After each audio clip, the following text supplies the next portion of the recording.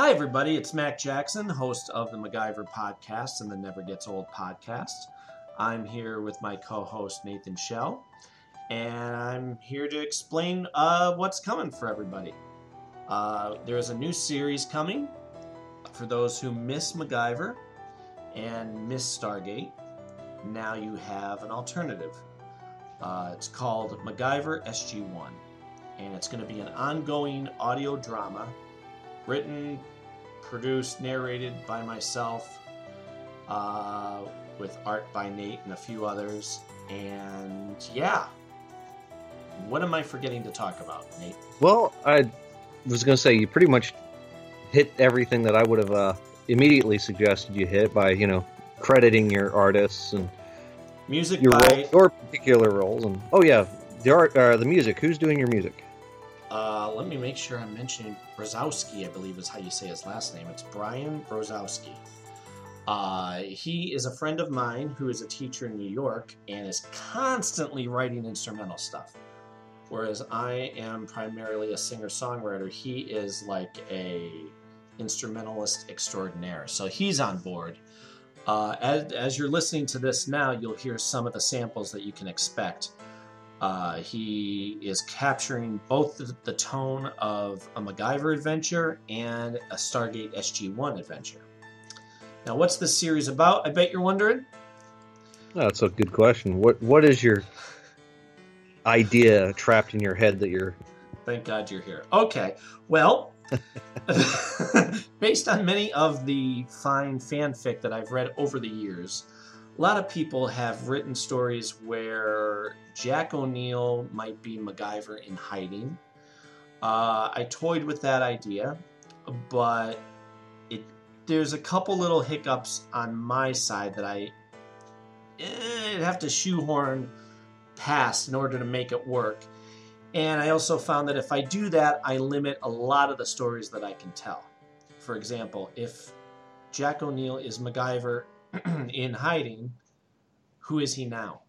Because if he's MacGyver, you don't need Sam, you don't need Daniel, you don't need anybody because you have MacGyver. Right.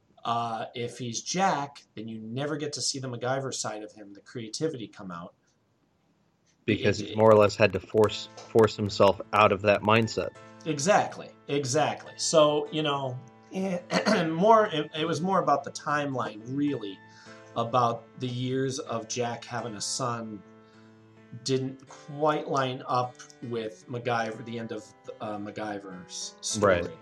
So I decided that this was going to be a story that takes place immediately after the fifth race episode of Stargate SG-1, when Jack meets the Asgard. That's a good way or a good place to set it. Yeah, and basically, one of the things that the Asgard told him was that he was one of two, which kind of made him confused. It wasn't in the episode, but we didn't see their whole conversation. Right. It turns out he finds out that he's a twin that he didn't even know about. We don't really know a lot about Jack's family, his parents. No, if I recall correctly, the only part of his family we have readily available information are his ex-wife and his deceased son. Right. Well, Richard Dean Anderson, in one of the companion books, wrote up a brief history of what he feels Jack O'Neill's past was. And he talks about his parents ever so slightly. So it leaves a nice leeway to him being adopted and not knowing it. The specifics will be explained as we go. But the beautiful thing about this is they find out, you get to see them both find out that MacGyver is Jack O'Neill's brother that they never knew about. And seeing them together. Getting to see how they're similar and getting to get past how they might be a little different in certain aspects. But ultimately, it's going to make for some great adventures. You're going to get to watch MacGyver, or hear MacGyver interact with the whole SG team. And even though it starts after that fifth race episode, we are going to hop around in time. We're going to do story arcs. But this has no ending. There doesn't have to be an ending. This can keep going. If people are enjoying it, I feel I understand the characters well enough that I can respectfully write this. I've been writing for years, and now this is a way for everybody, hopefully, to enjoy it. I think I have the voice of the characters.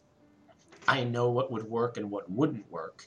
So I want everybody to get the feeling that you are on a MacGyver adventure when I'm writing MacGyver. An SG-1 adventure when I'm writing them. And that feeling of, wow, worlds colliding in a spectacular way when they're together.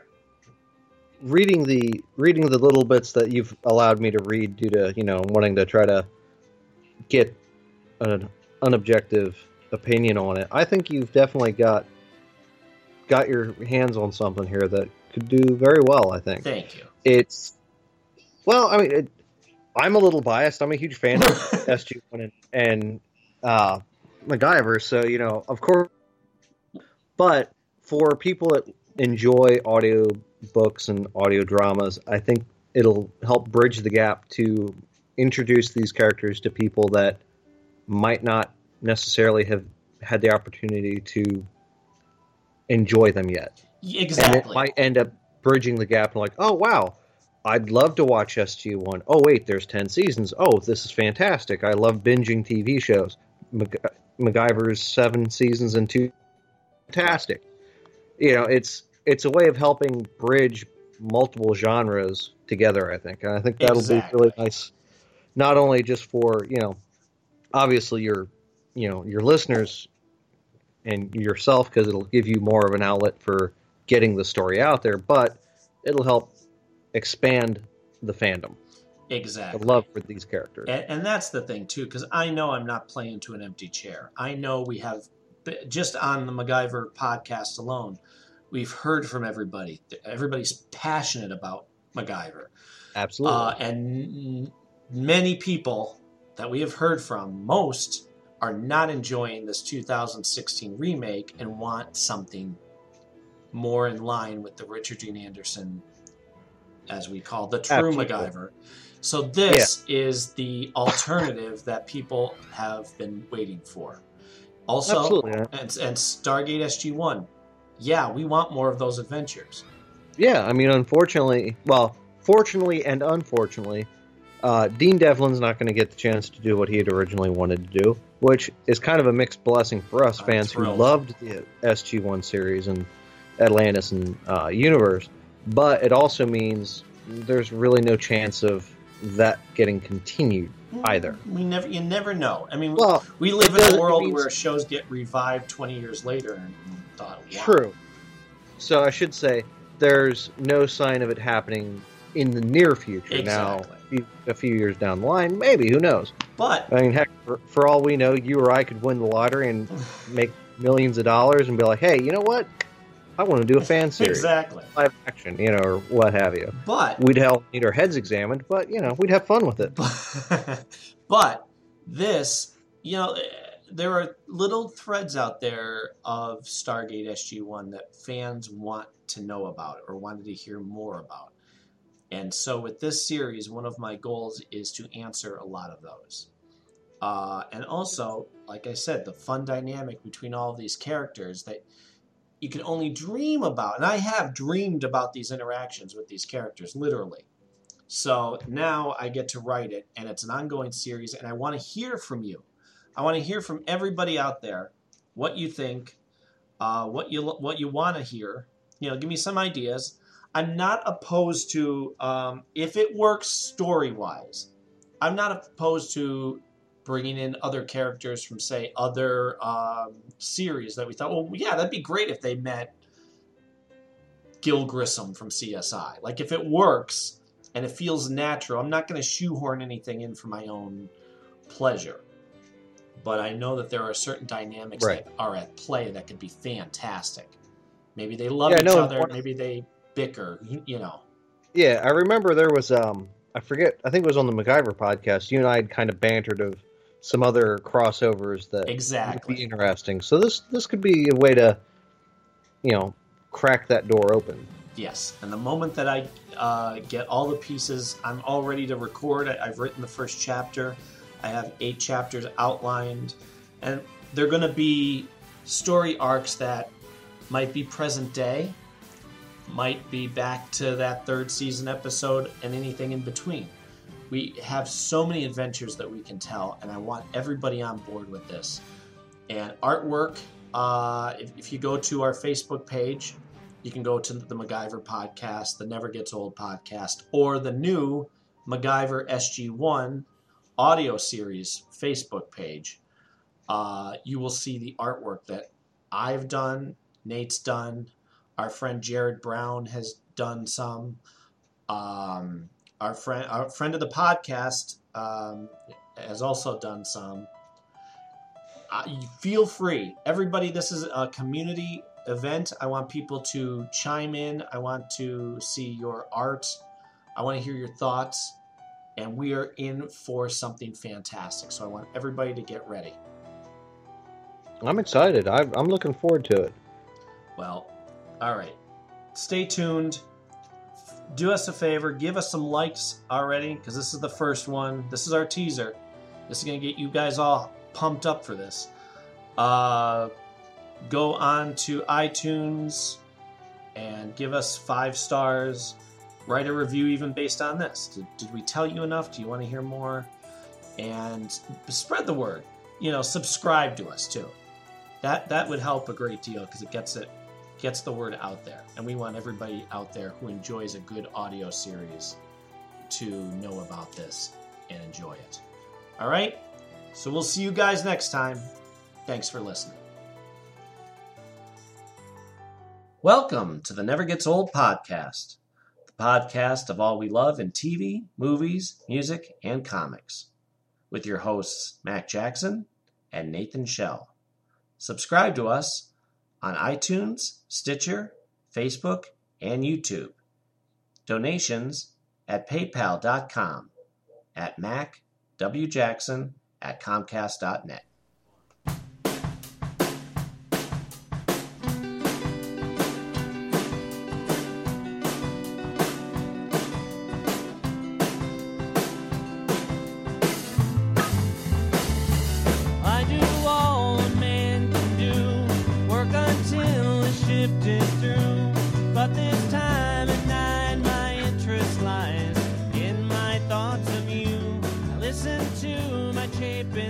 Hi, everybody, and welcome to the latest episode of the Never Gets Old podcast. I'm your host, Mac Jackson.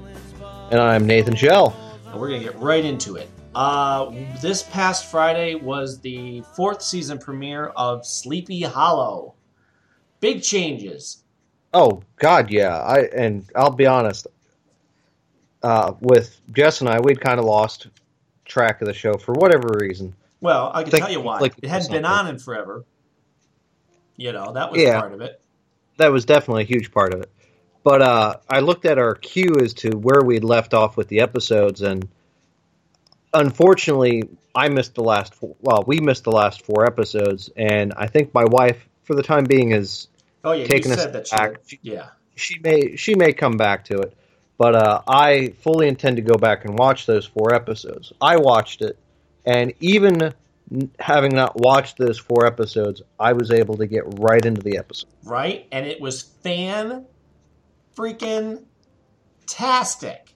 Now, something about it that I kind of was a little amused by, the parallels between this episode and the first episode. Right.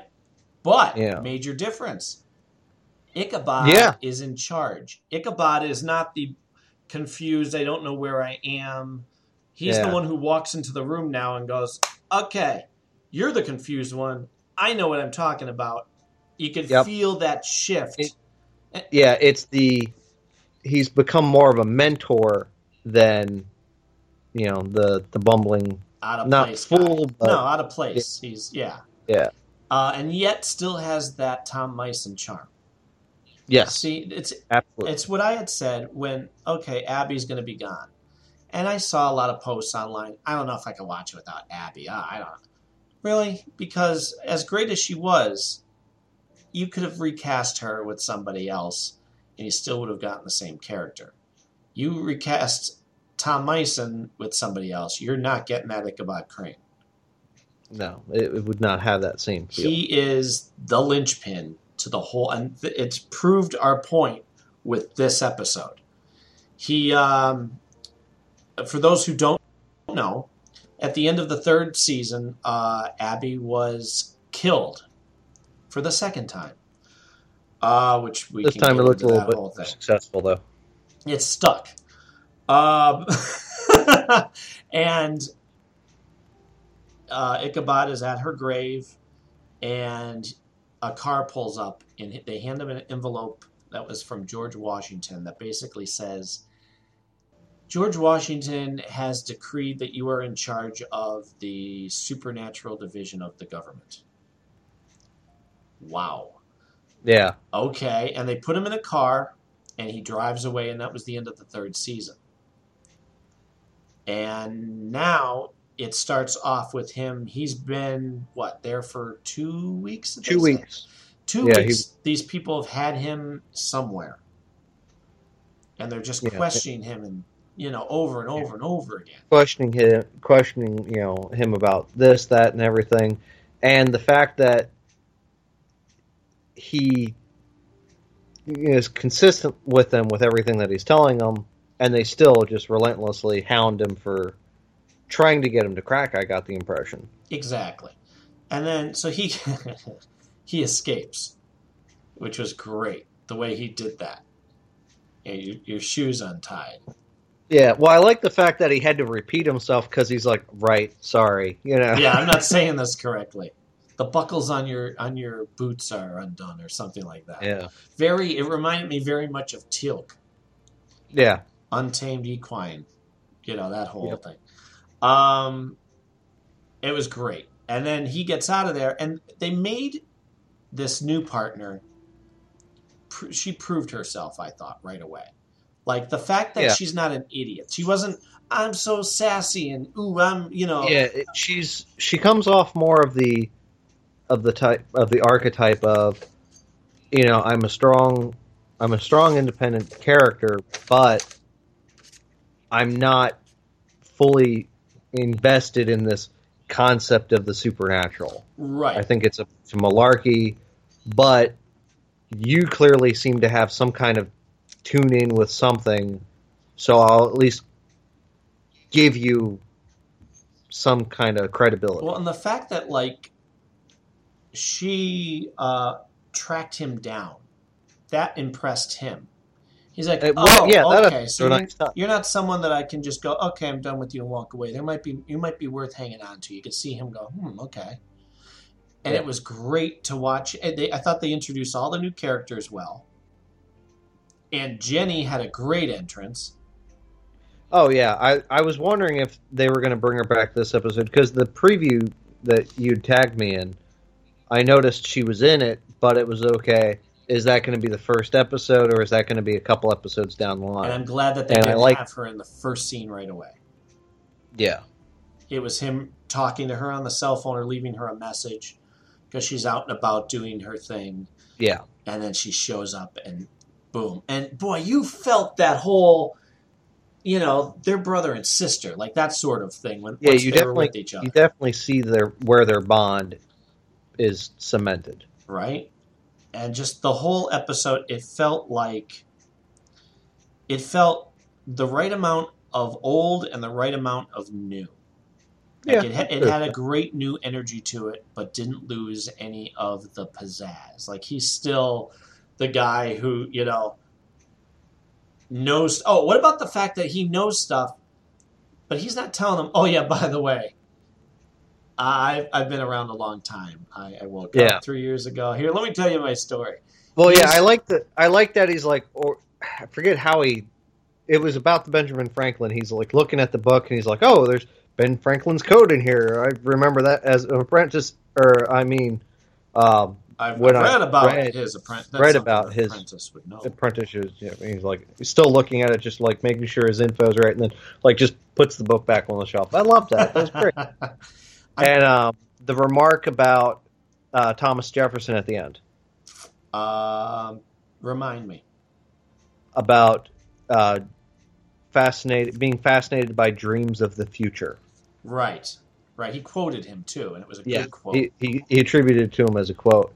But one thing that I did find rather amusing was when they're out finding the demonized booth, the guys dressed as Hamilton characters. Yes, wasn't that Just fantastic? just that little banter, because you could totally see Ichabod doing that. Yes, You could totally see him doing it. I mean, absolutely. I beg your pardon. it goes back to the remark he made about Paul Revere's quote being misquoted. It's not the redcoats are coming; it's the regulars. The regular. It just totally worked within the character, and they stayed true to that, and I love that. You see, because we were all British, so that would be most unhelpful. Cindy and I quote that scene all the time because it is so. If you had to send that to people, just to give you an idea of who Ichabod Crane is, that's the clip right there. Yeah. I am outraged at your stupidity and how wrong history is getting.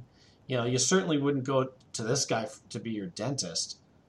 He was appalling. Yeah. Like, it's great. I love it. And you're right. With the whole Hamilton, first of all, it was timely because of how popular that freaking musical is.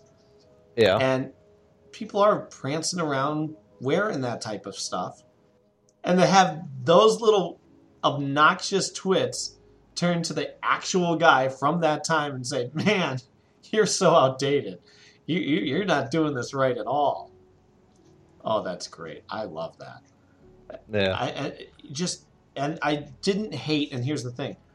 I was waiting to have a problem with some of those, the two bookworms that are going to be his lab guys, essentially. Mm-hmm. I thought, okay, so we're going to get the sassy guy who's going to be all and the girl who's going to be too butch. But no, I thought they were well handled. Yeah, it was one of those I wasn't sure what to get or what to kind of gauge off of them. That immediate scene, but I liked the banter between them with the new partner in Ichabod, because he's like, oh yeah, we use these when we want to sneak out without security seeing us. Why do you have? And she like quickly retorts, what do you mean? What reason do you have to be avoiding security? And it was such kind of like a natural dialogue. Right. It didn't seem forced. It kind of felt right for, okay, she's a agent with the Homeland Security. Obviously, that would be something that would be immediate reaction to a line just thrown out like that. Mm-hmm, mm-hmm. And the fact that the one guy's a fan of his. Oh, you're Captain Brownbeard. Yeah. What? Oh, that's what we call you. Because look, you're in all these papers, these pictures, and like, holy crap, that's so cool. And the fact that the first room that they're in doesn't look all that impressive, and then they go back into and if you notice, I was looking at it, it's very much like the archive room in Sleepy Hollow. Very similar. Because people were ticked that they were losing that. I was like, well, you're going to lose that building. Last season he fought to keep it from getting demolished. Now he's going to Washington, D.C. Oh, look, you got a bigger version of that room. Okay. Yeah. And I like that they showed it. It's where they, again, were collecting stuff. Yes. Yes. And then, there's nothing to say that he can't scoop up or have somebody scoop up all the books from Sleepy Hollow and bring them there. And it wouldn't surprise me if that ends up happening at some point. Mm-hmm, mm-hmm. Jenny shows up with a U-Haul and all the. Because let's face it, you could see her doing that. Cindy and I love to play the games of, okay, what do you think is going to happen when they were saying, okay, well, the next season is going to be in Washington. Well, if they threw him in the back of a car, we thought they're going to take him to the president first of all, so it's going to pick right up with him showing up to the White House to meet the president and be debriefed. And we were, playing that idea because these guys who picked him up in the car we thought were legitimate. And we thought, what if they try and make him wear a suit, like with a tie like a typical modern day suit because you are meeting the president.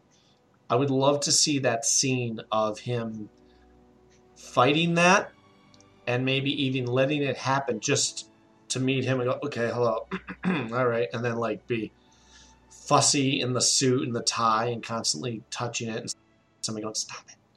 And then, and then the moment that he can't, goes, can I, now that I've met you, can I get out of this? I don't, this is not my garb. Yeah. And that type of, we just played that whole thing. Yeah, I could, that would have been an interesting sequence to see if they would have done something like that. And who's saying they may not do that at some point? Yeah. And I really think the people who are jumping ship because Abby's not on anymore. First of all, we know why Abby's not on. Yeah. She left. Nobody told her to leave. She didn't want to be on the show from like the second episode or whatever. Fine. Moving on. As long as you have Ichabod, you're fine, as we can tell. Yeah, clearly, the show can survive without, I can't think of the actress's name. That's how I hate to say it, somewhat forgettable. Abby? Yeah, who was Abby again? Nicole? Bahari. Okay. Yeah. I knew it was Nicole, but I couldn't remember the last name. Oh, by the way, Tom Meissen may be listening to this podcast because he knows about us. And Tom, if you haven't listened to 3 episodes back, I don't know, 2 or 3 episodes, maybe around there, go back. We're all talking about you there too. Yeah. But because we're both fans of him. I mean, the fact that I think you had mentioned it in an interview, he had said he doesn't change the dialogue because he has the utmost faith in the writers. But the little nuances of him fiddling with something or what have you, that's all him. And that's brilliant. Well, let's also remember Lieutenant was because of him. Yeah. And that is an Ichabodism. Yeah, absolutely. Because that's how they pronounce Lieutenant. I love that. And you know what? They did that on Elementary. The last not this past week, but the week before, Sherlock says to the cop, Lieutenant, and the cop goes, "What are you saying? I'm sorry, you prefer Lieutenant." And I just like, I see what you guys are doing there. You stole that from Ichabod. Okay. Cute little tribute you got going there. It'd be nice if you had mentioned that, but okay, I'll take it. So yeah, I love. Every week after the episode, somebody on the Sleepy Hollow Facebook page says, all right, if you're going to rate it, how would you rate this 1 to 10? Well, I always say 10 because I love the show. And this was a crucial episode. Couple thoughts. As excellent as this episode is, I have no complaint whatsoever, I'm happy to say. I do have a problem with the way Fox continues to mishandle this show. Fox waited until January to premiere the new season. Not in the fall. They did that with a lot of shows. Right. They don't advertise for Sleepy Hollow nearly enough. They don't have Tom Meissen doing talk shows, doing late night things, the typical rigmarole that they all have to go through. Yeah, you think they'd have them doing something. I mean, right? I mean, they had a major casting change, and he's charming right from the beginning they never did this. He's charming as can be, and I'd love to watch any interview with him. Hint, come on our podcast. But you go on about your we will have so much fun. Story and all of it. We want to hear these stories. Exactly. So, but they're not utilizing him enough, and they're not advertising enough at key moments. And then they do stupid things like, we're gonna have it start in January. Oh, and when I went on Friday night or Friday during the day, I always go every day to see what's new on TV tonight. And I go down to the TV Guide channel. And it lists anything that's a new episode from 8 o'clock on. Maybe even 7 o'clock if it matters.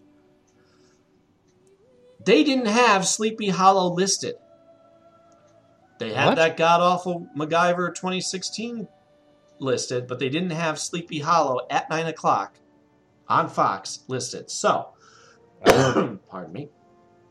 Yeah, and I hate to say it, the only reason I knew about it was because I got a text message from somebody letting me know that it was on, and I made note of it so that I could watch it over the weekend, because we end up watching stuff through Hulu. So Right.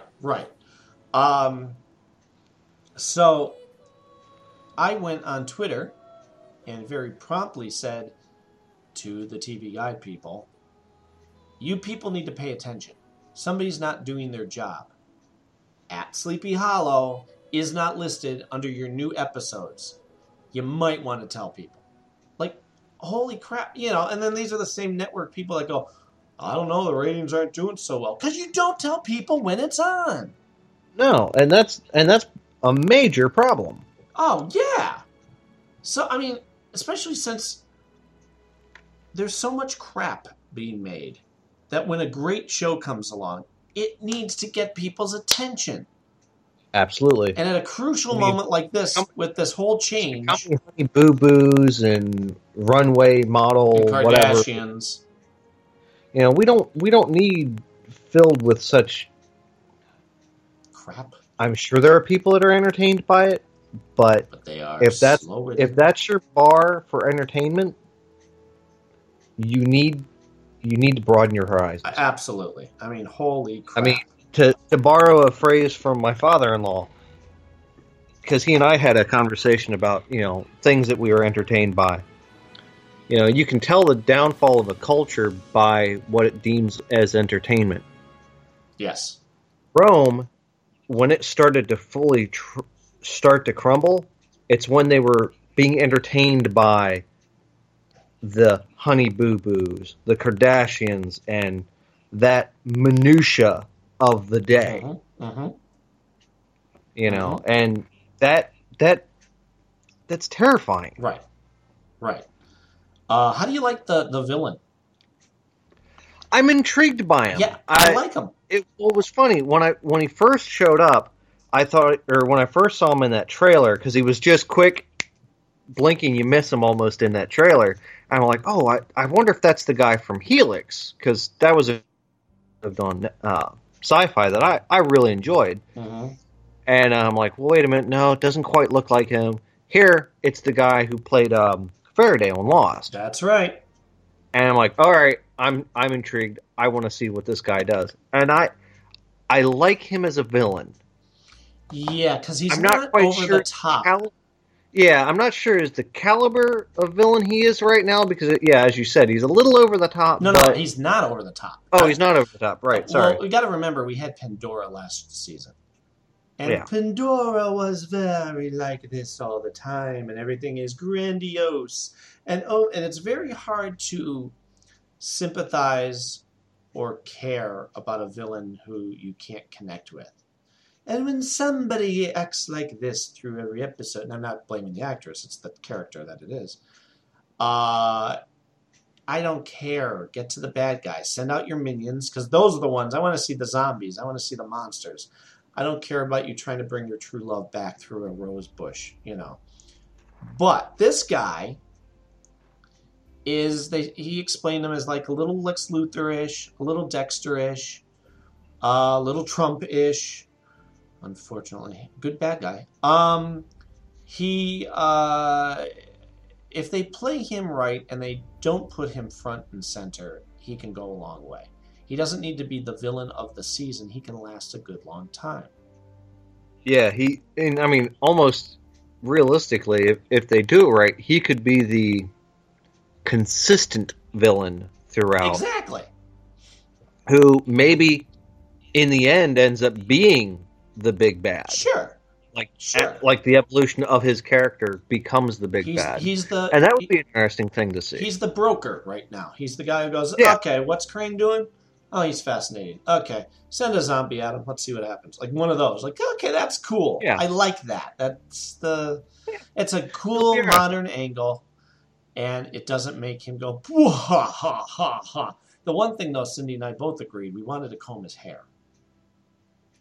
Because it starts off with him doing that chant, and then he takes the helmet off, or the hood off. It's the hood. Takes the hood off, and his hair is sticking up in bunches, and it looks like he had a pillow fight and lost, which is fine because it's keep going. His hair shouldn't be perfect, especially if he's been chanting with the hood on. Yeah. And all he did was take the hood off and walk into a different room and talk. Good. Very good, very consistent. But Cindy and I, it's just a funny thing. We're like, oh God, you're so hard to look at. Comb your hair. You don't feel that? How do you not feel that? Run your hand through your hair at least a little. Yeah. I'm so thrilled though. Yeah, I'm excited to see where they're going to go with the rest of the season. It'll be, hopefully, Fox doesn't, pull a boneheaded move and get rid of it. Right, right. And that's the thing. It's so good. It's a series that can go on technically forever, but at least have the ability and power at to least 7 years. At least 7 years, yeah, and go out when you want to go out, as opposed to being told, "Yeah, we don't want you back now. Close the door behind you." Yeah. And Fox can do a lot more with their advertising for that show. If they invested a little bit more into their advertising for it, I mean, they pour buckets of money at shows like Empire and I think a new show coming out called Star. Okay. Which I've heard people who watch them, they say it's enjoyable, but if you're not fans of the music industry or this or that, it might fall flat for you. I'm like, okay, I can respect the fact that you gave me the heads up of what its content is. Mm-hmm, mm-hmm. I'm glad they're doing well. It's not the trash TV that other stuff ends up being. Mm-hmm, mm-hmm. So, well, let's see what else. I could go on about that for the rest of the night, but we have so many movies and TV shows to catch up on. Have you seen any new Sherlocks? I have seen both of the Sherlock episodes that have aired. Are they fantastic? Since we got to the mid-season break or the mid-season episode. Yeah, what is up with that? You get 3 episodes every 6 years? Come on! Well, initially it was 3 episodes every year, but as Martin Freeman and Benedict Cumberbatch were getting work, it's, okay, do we let the series die, or do we just try to work around their schedule? Well, both of them have said adamantly, oh, no, we enjoy the series, we enjoy working on it. We'll work with you as long as you're willing to work with us on our schedules and timing and stuff. And I jokingly said to Jess, I said, Martin Freeman and Benedict Cumberbatch should just take 1 year off of filming anything. And just record. Just film a crap ton of episodes of Sherlock. Sherlock. I agree. That would be a smart thing to do. And that way we have episodes to last us a while. They can make their movies. Oh, yeah, absolutely. Oh! Yeah, and they could still maybe take the year off in between each season. That way they can kind of stretch them out a little bit. But yeah, the first episode was phenomenal. I enjoyed it. I know it was hard for some people to watch because of the subject matter towards the end. Great. But being a fan of the source material, you kind of could have seen that coming. I knew it was coming from the moment that he met her. Yeah. Spoilers for anybody who doesn't know that already. We spoil everything, so, Yeah. But, that second episode, holy crap. I was like... Now, I have an honest to God question for you. When she's, taking her glasses off and all that stuff, did you, for a split second, expect the voice to change? Yes. A very familiar tone. Well, obviously, because he finds the note that says, "Miss me." So yeah. I'm like, wait a minute. Is he... Well, no way. Jess pointed something out to me that, this has kind of been her and my collective fan theory. What if James Moriarty, as we know him, is not the is not the true Moriarty? What if, I can't think of the damn character name now, the character that was revealed at the end of the second episode, what if she is really Ulysses or something? I can't. It was a weird name. It's a name that translates to the East Wind. Right. What if she is truly the mastermind, the Moriarty, as you will, and the person being Moriarty was actually truly the actor that he claimed to be in that in the Reichenbach Falls? Yeah, I wouldn't want that. I like Moriarty. I'm waiting for him to still come back. That's the thing. The fact that it says "miss me," I'm like, all right, so he must be in cahoots with her. or she's been planning this the entire time. In which case, well, wait a minute. I mean, it was very info dump heavy. And I don't mean that in a bad way, but it was, okay, wait a minute. So now there's a third brother Yeah. that they didn't know about. And, Well, it's not necessarily a third brother. well, no, we found A that out, sibling. didn't we? Yeah, Yeah. we found that out. But they were saying 'Cause brother. They always, well, some people have said brother, like Watson had said brother, assuming it was a brother. Sure. But anytime you've heard reference between Mycroft, it's what happened to the other one. Never gave a gender. Right. Which was intelligent on his part. Yeah. Of course, he's also one of the writers, too, so he probably did it on purpose to give him an out. But, I mean, it was so well done. It really, I mean, I'll tell you this. When people try and compare, and we've said this before, Elementary and Sherlock, you can't because they are apples and oranges. Yeah. Sherlock is very condensed, very literal to the book, whereas Elementary is a television show of 20-some episodes where you get little splashes of that, but you don't get the intensity of only 3 episodes of Sherlock. The best way I could Describe remark on it would be, you've got Elementary, which is the weekly episodes. But Sherlock is more your cinematic quality. Right. And I mean, in essence, it really is 3 movies because they're about an hour and a half. Absolutely. So. Yeah, you're right. And they do it very, like I said, it's condensed like a movie. Like, we don't have a lot of time to do this, so boom, boom, boom, boom, boom. Yeah, and I am chomping at the bit, eager and fearful for next week's episode because it's now how long do I have to wait? That's exactly it. Like, I love this. I can't wait. Oh, wait, it's over?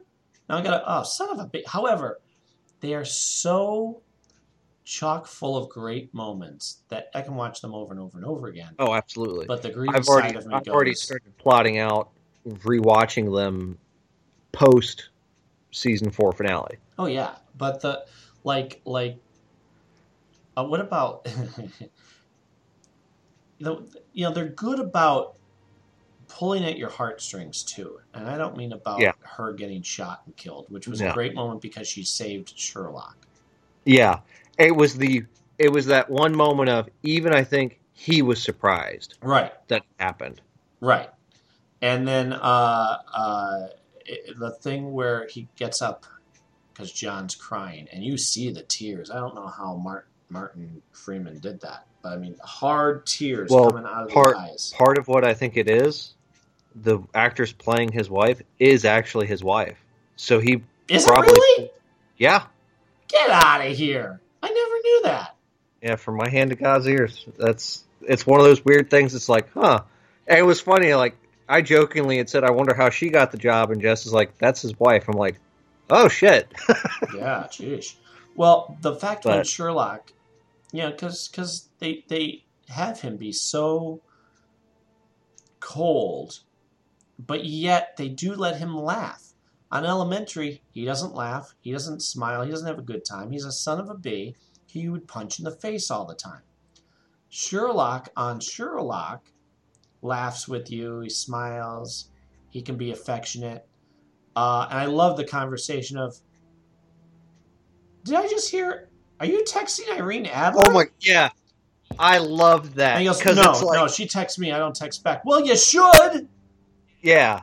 And the fact that that was, if you didn't watch that scene and just get it, completely, truly get it, you weren't watching the same program. And then when he starts crying and Sherlock gets up, walks over and hugs him and puts his head beautiful up. moment. I was crying.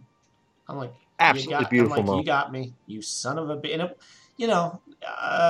the wife dying, all right, sad, but it didn't make me cry. It was more like, okay, I know the stories, so I know this was going to come eventually. But your heart still went sure, out to absolutely. The character. Like when he wails, when Watson wails, like that. I'm like, yep, that's right, that's accurate, that's the right thing. But to watch Sherlock, when you watch any character grow as a person, Mm-hmm. Cindy and I always say we stopped watching Monk because Monk, instead of growing as a person, would take 2 steps forward and 5 steps back because the writers thought, we can't ever have him get better. Well, then we have no interest in watching the show. And they made Monk worse. They made him an a-hole. Because Yeah. he I wasn't mean, like a great. guy with a problem. He became an antagonistic, selfish a-hole. And we're like, we hate this guy now. Yeah. Even House, for crying out loud, Exactly. ended up House, throwing yep. it. I mean, he basically threw away his entire life for his best friend. Exactly. That was the The payoff. most selfish, self-centered son of a Yep. a-hole person threw it all away just so his friend wouldn't die alone. Isn't that wonderful? That speaks volumes of character growth. So with any of these characters, that if you're going to start somebody off as an a-hole, you better show them gradually get better. Otherwise, there's no payoff for the audience, and you're going to lose them. And it's also a sucky thing to do to your audience. Yeah.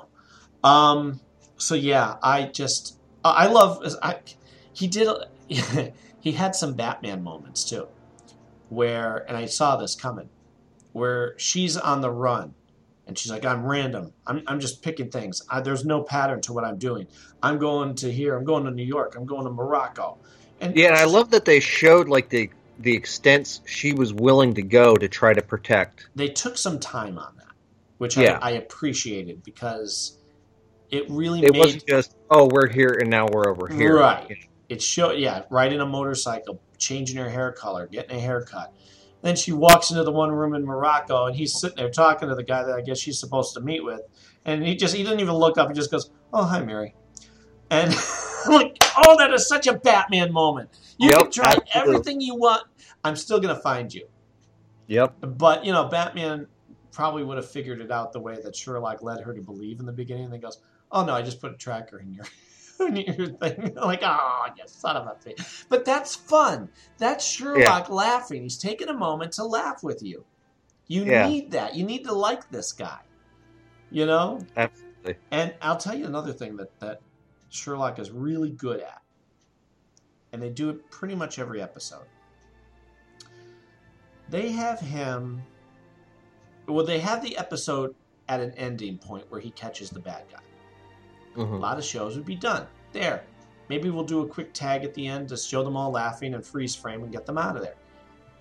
No. They catch the bad guy, and have 15 minutes to play with. Yep. And they don't just do one scene. They do multiple scenes. Like they do Mycroft getting the phone number from his boss. Which, I'm sorry, that was probably the most priceless sequence I've ever seen, just because you've got Mycroft, who is very stuffy and he doesn't need anybody. Why do I need your number? And then you have him, that realization of, wait a minute. And like you can see him putting it together in his head like a teenager who just got his crush's number. Exactly. Yeah. It's like, wait a minute. Oh my God, perfect. and it makes him, it gives him a new level. Yeah, and it adds depth to that character. He's no longer just the stuffy brother of Sherlock. And you know how they love each other. I love that too. Mycroft loves Sherlock. He's looking out for him all the time. He may bust his chops when they're in the room together, but he's surveilling him to see what he's doing. Yep. What about Sherlock walking in a particular pattern? That was funny, because I'm like, wait a minute, is he? That was great. The Mrs. Hudson. Wasn't she great? She's that was an important episode for her. Yeah, she's a character that very easily could just be relegated to a one note. The help. Yep. But they've shown so much depth for that character. Well, and the fact that you think that it's Sherlock driving at first in the beginning. Oh God, that was perfect. Right? I howled when she flips open that trunk and he's got this almost half terrified look on his face, like, did you just do that? I was supposed to be in the shotgun seat, not in the trunk, Yeah. I love it. Perfect. What else? No, I just, it's such an excellent show. Even though we only get 3. I enjoyed them showing the effects of all the drugs that Sherlock was on. So you, even as the viewer, it's like, okay, wait a minute. And what I'm watching what I'm actually supposed to be seeing, Right. or is it this other thing that's happening? So I mean that was fun. And the That was fact fun. that he was willing to drug himself up to the point of, what do you say, kidney failure and Dual kidney failure and something with the liver, I think. yeah, for John. Yeah. Well, the fact that and they did this purposely out of context at the tail end of the episode prior, where Mary gives him that disc, and she even says, "Figured that would get your attention." Right. Like remarking on the fact that she knows she just trolled him even from the grave. Trolled him. Yeah, exactly. And then it tells him to save John, and then it goes to credits. And if you stayed through the credits, you hear her. It pops up to the screen again, and you get a snippet where she says, "Go to hell." Mikey, by the way, caught that last night and says to me, "I thought she liked him. Why would she tell him to do that?" Yeah. I said, "I think there's more to it." Yeah, and that's exactly what I said to Jess, because Jess and I were like, "Wait a minute, that's weird. There's got to be more to that." Oh, it'll probably be in the next episode, thinking that's how they'll start it. Nope, no, they didn't. But we got the rest of that viewing, and that was perfect. They are great about the pacing of that. The layout of it, like you don't get the payoff right away, and you don't get it at the very end either. You get a little bit here, you get a little bit there. Yeah, that's why I'm really excited for this next episode, because I've only seen two quick scenes that are in next week's episode. Their trailer at the end of the most recent episode was very, very, very short. Right. Well, and the guy who plays the bad guy in this second episode, he is a great bad guy. He's a phenomenal actor. Right? He's been in a lot of different BBC productions. And he was in Captain America. He was in Captain America as the Zoloff. Zoloff, yeah. And he was also in that show that now Wayward Pines. Okay. He was in I know he was in an episode of Doctor Who as well. Great Doctor Who episode. Scary as can be in that. Like, whenever he plays a bad guy, you just go, "Oh, I want to rip your head off. I hate you." It's the J.R. Ewing love to hate him type of thing. Like, if I met him, I'd hug him. But to watch his character, I'm like, you play scumbag so well. Which probably means he's like a big teddy bear or something in real life. Oh, sure. And he must be, because he keeps getting work. You know what I mean? Like, if he were a dirtball, he wouldn't be getting these parts. So yeah, as soon as I saw him on there, I'm like, oh man. And then when he's laughing at Sherlock, I'm like, oh no, don't laugh. Yeah. I love the H.H. Holmes reference that they were doing and all that. I know about him. One of the podcasts I listened to is Last Podcast on the Left. And if you haven't listened to it yet, check it out. You'll laugh your face off. Because the one guy does the history. The other guy's kind of like the showrunner. He's kind of keeps things moving. He says, okay, well, next up is such and such. And they'll move through a serial killer's history. And then the third guy is the guy who, remember Heroes Reborn? Yes. Remember the brother with the beard? The sister got the powers, and he had red hair, little overweight, but he was tagging along with rim-horn glasses guy. Him. Yeah. He's on there, and he gets out of control and does these impressions. Oh, no. It's so over the top and funny. Now, the one bad thing, and I told them this too because I wrote a review, was they could be a little crass and a little over the top with their... there's no filter, really, is basically the nice way of saying it. And, besides me not wanting to hear it, if you can't rein it in and control your behavior, you lose it. It's the timing with comedy. You don't just go every shot, no matter how crass it is, go for it, because it doesn't work. But when it does work for them, it is hilarious. He has them laughing through, I'm laughing at my desk at work listening to this. Anyway, they did like a 2 or 3 part on H.H. Holmes, and they get Lore had done an episode on that too.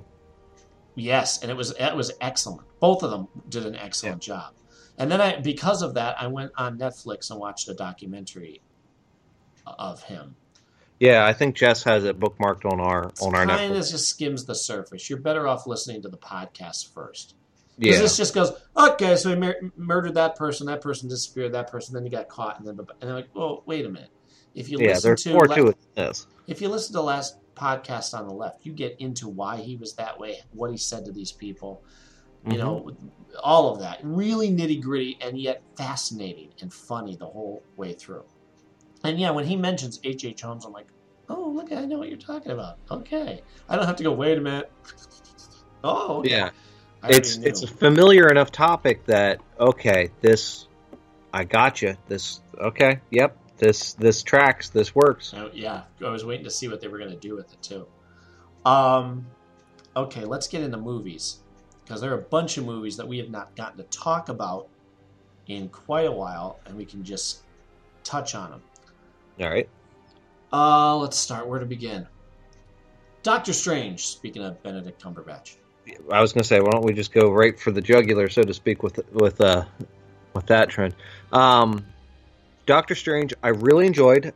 I thought my only, and this is kind of a stupid nitpick, my only nitpick with it is they had missed a perfect opportunity that would have not broken the pacing or anything of the movie, but there was a moment when they're running through the New York as the world's, all getting juggled around and whatnot, where Doctor Strange makes a remark, and Chiwetel just looks at him, and he could have very easily have just said, "No shit, Sherlock," and it would have perfectly worked within that would have been the nice. pacing of everything. Yeah, that would have been funny. But I think he just said something else or just shot him, and then they kept going. I'm like, that would have been a perfect, beautiful place for just that quick little tip of the hat.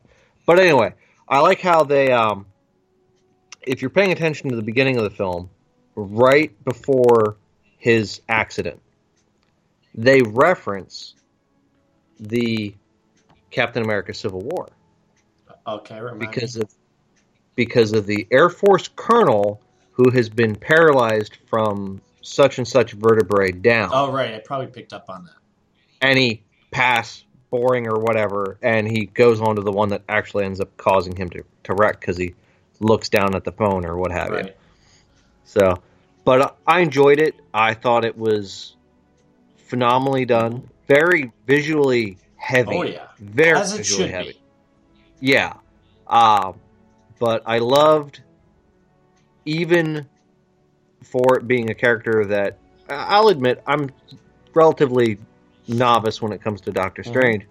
I like that it felt like they were staying true to the character, and they showed growth. Oh, yeah. Well, yeah, that was the big thing. I mean, I never cared about Doctor Strange. But again, case in point, I knew this was going to happen. I was never big on Thor or Iron Man before Thor and Iron Man movies. And then Marvel has a way of going, yeah, I know you don't care about Ant-Man, Thor, Iron Man. Now you're going to. Now you have groundwork, and we've made these characters. You can hear their voices now when you read them.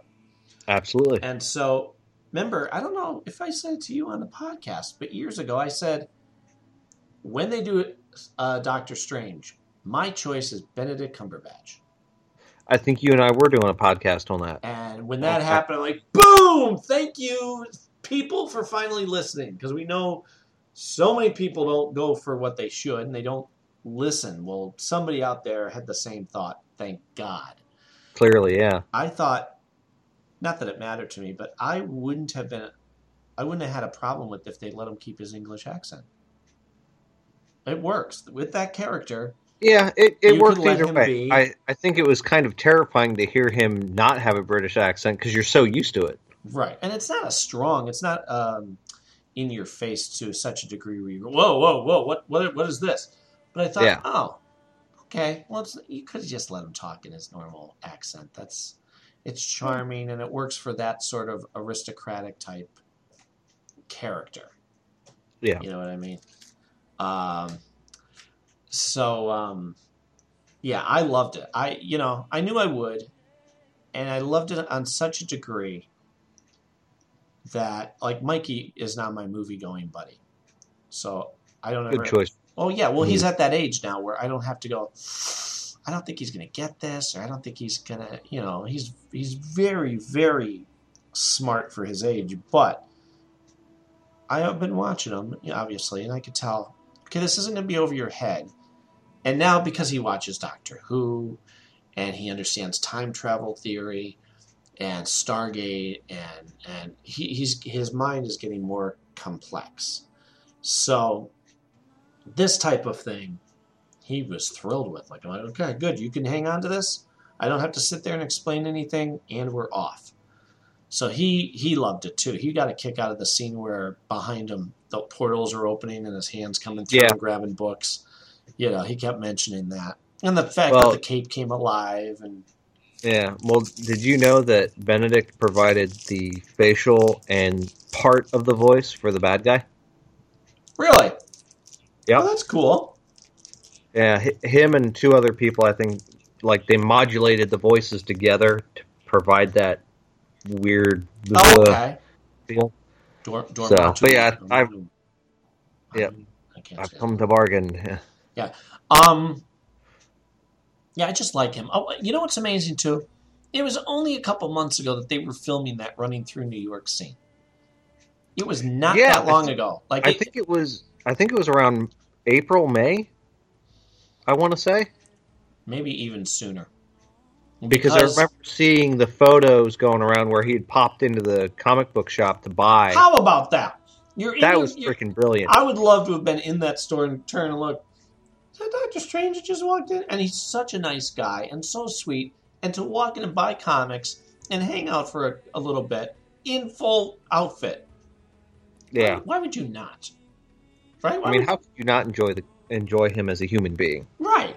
I mean, it's so funny. Like, I was explaining to Mikey the other day that the people that we like are not a-holes. And when you become famous in whatever, music, acting, sports, whatever, you will watch so many people go down the rabbit hole of delusion or arrogance. There are books written about this. You could turn on the news. But if you can find a good person who stays a good person, they deserve all of your support. David Tennant, we were just talking about, Benedict Cumberbatch, Tom Meissen, etc. All the people that we always talk about.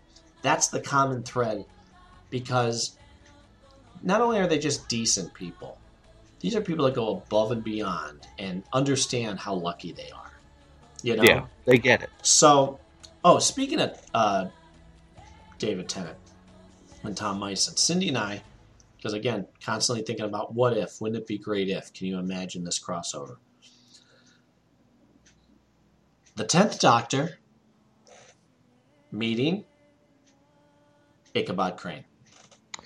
That could be interesting. I mean, just because Cindy and I are laying in bed together, and we're just about ready to fall asleep, and we're talking about how great Sleepy Hollow is. I said, because, Tom Meissen has that, I am Ichabod Crane, that sort of delivery. Yeah. And he always had. So I said to her, hello, I'm the Doctor. I am Ichabod Crane. She's like, oh, could you picture them meeting each other? Holy crap. And it would be great. Absolutely. And just picture the fun bounciness of the 10th Doctor and the sternness of Ichabod and the confusion of Ichabod Crane. Right. And going, and doing, the whole finger pointing, wait a minute type of thing. And the Doctor going, oh, what are you doing there? What is that? Like, the mind races with how much fun that can be. Yeah, that would be an insane. That would be an insane event. Oh, and apparently, Doctor Strange is going to be in the next Thor movie too. I've heard that. Which again, we don't know much about it, but the little bit that I do know could be so. I think it's going to be much more explosive and meaningful than what we think, because you're going to have the Hulk in it, and even if it's just the Hulk on a rampage or doing the gladiator thing on Thor's. They did a cartoon, Thor versus the Hulk. Yeah, I was going to say, I think they had done a cartoon. And that's excellent. I preferred the Wolverine versus Hulk more, but it was excellent anyway. So they do that. Plus you have Doctor Strange there. Okay. I mean, that, Yeah. Because I can't, personally, I don't care anymore. I don't need to see more Thor on Asgard anymore. I want to see Thor being Thor on Earth there. Enough with the on your own planet thing. We've done it. Yeah. Let me think. What else? Oh! Rogue One. Thank you. Yep. Holy crap. All right. This movie surpassed my expectations. And if this did not show you the gravity, the desperation that the rebellion had at the beginning of A New Hope,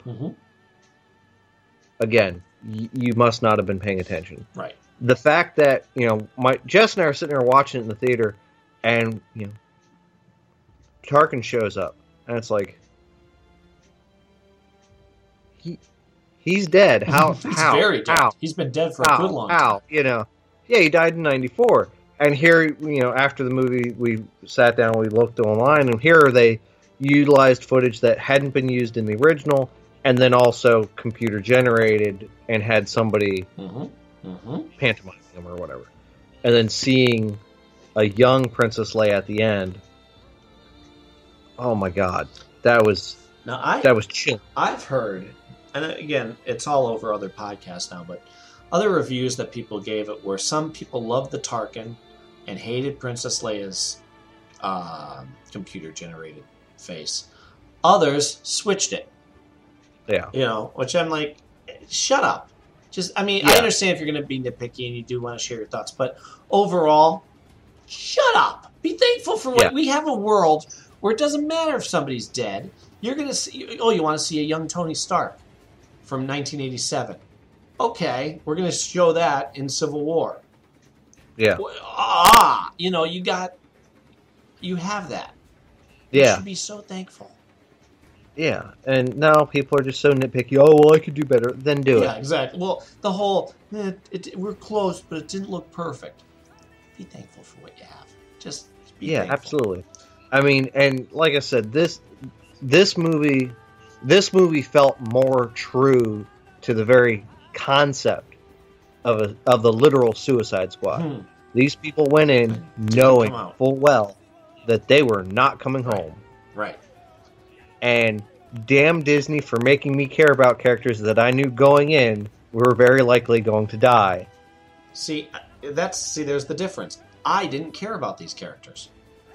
I cared about them because you could see they just wanted to do what was right. Oh yeah. I mean, on that level, sure, but now, did I fall in love with Jen Erso and Cassian and all this?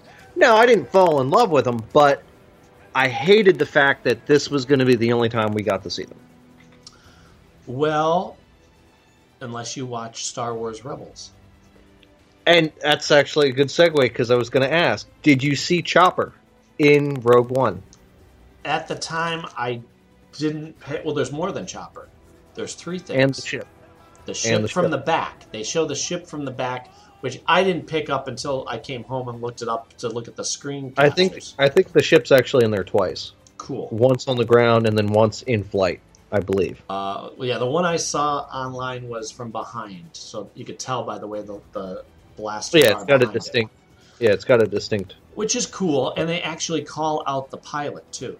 At one point, they go, which I didn't pick up on. None of this I picked up on except to go, oh, that kind of looks like Chopper. I wonder if it is.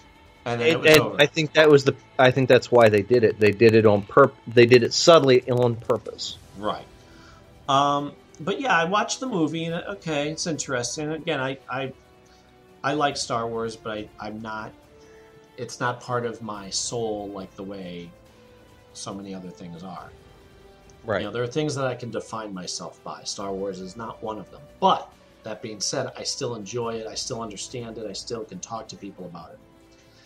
This movie was good. It was different. And I was fine with it being different. I'm not going to... Oh, there was no scroll. Okay. You know, that's fine. Yeah. Let it be different. Let it be its own thing. Exactly. Yeah. Well, that's the other thing, too. Somebody said all the others had a scroll because it was part of an ongoing story. This is a one-off. It has nothing tied to it. So just start your story.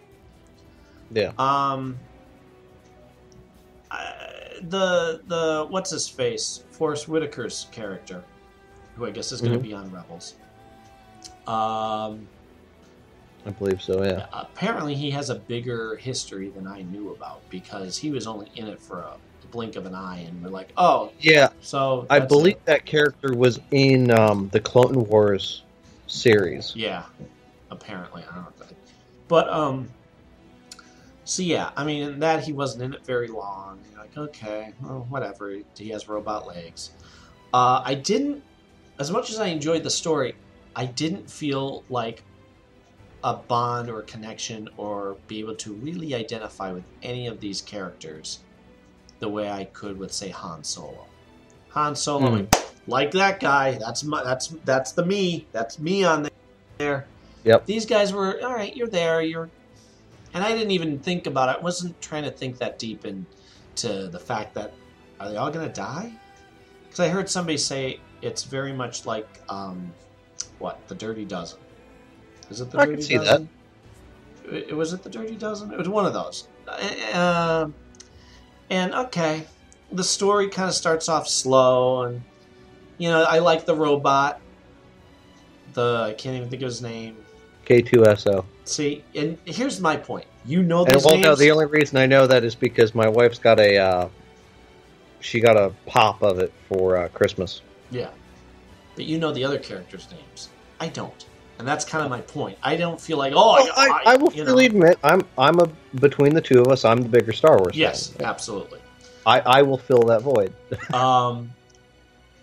But again, I enjoy it. I'm glad for the movies and everything, and I record Star Wars Rebels for me and Mikey to watch, and I keep them. And that's actually something I'm far behind on. I think they just got back from their mid-season break. Yes.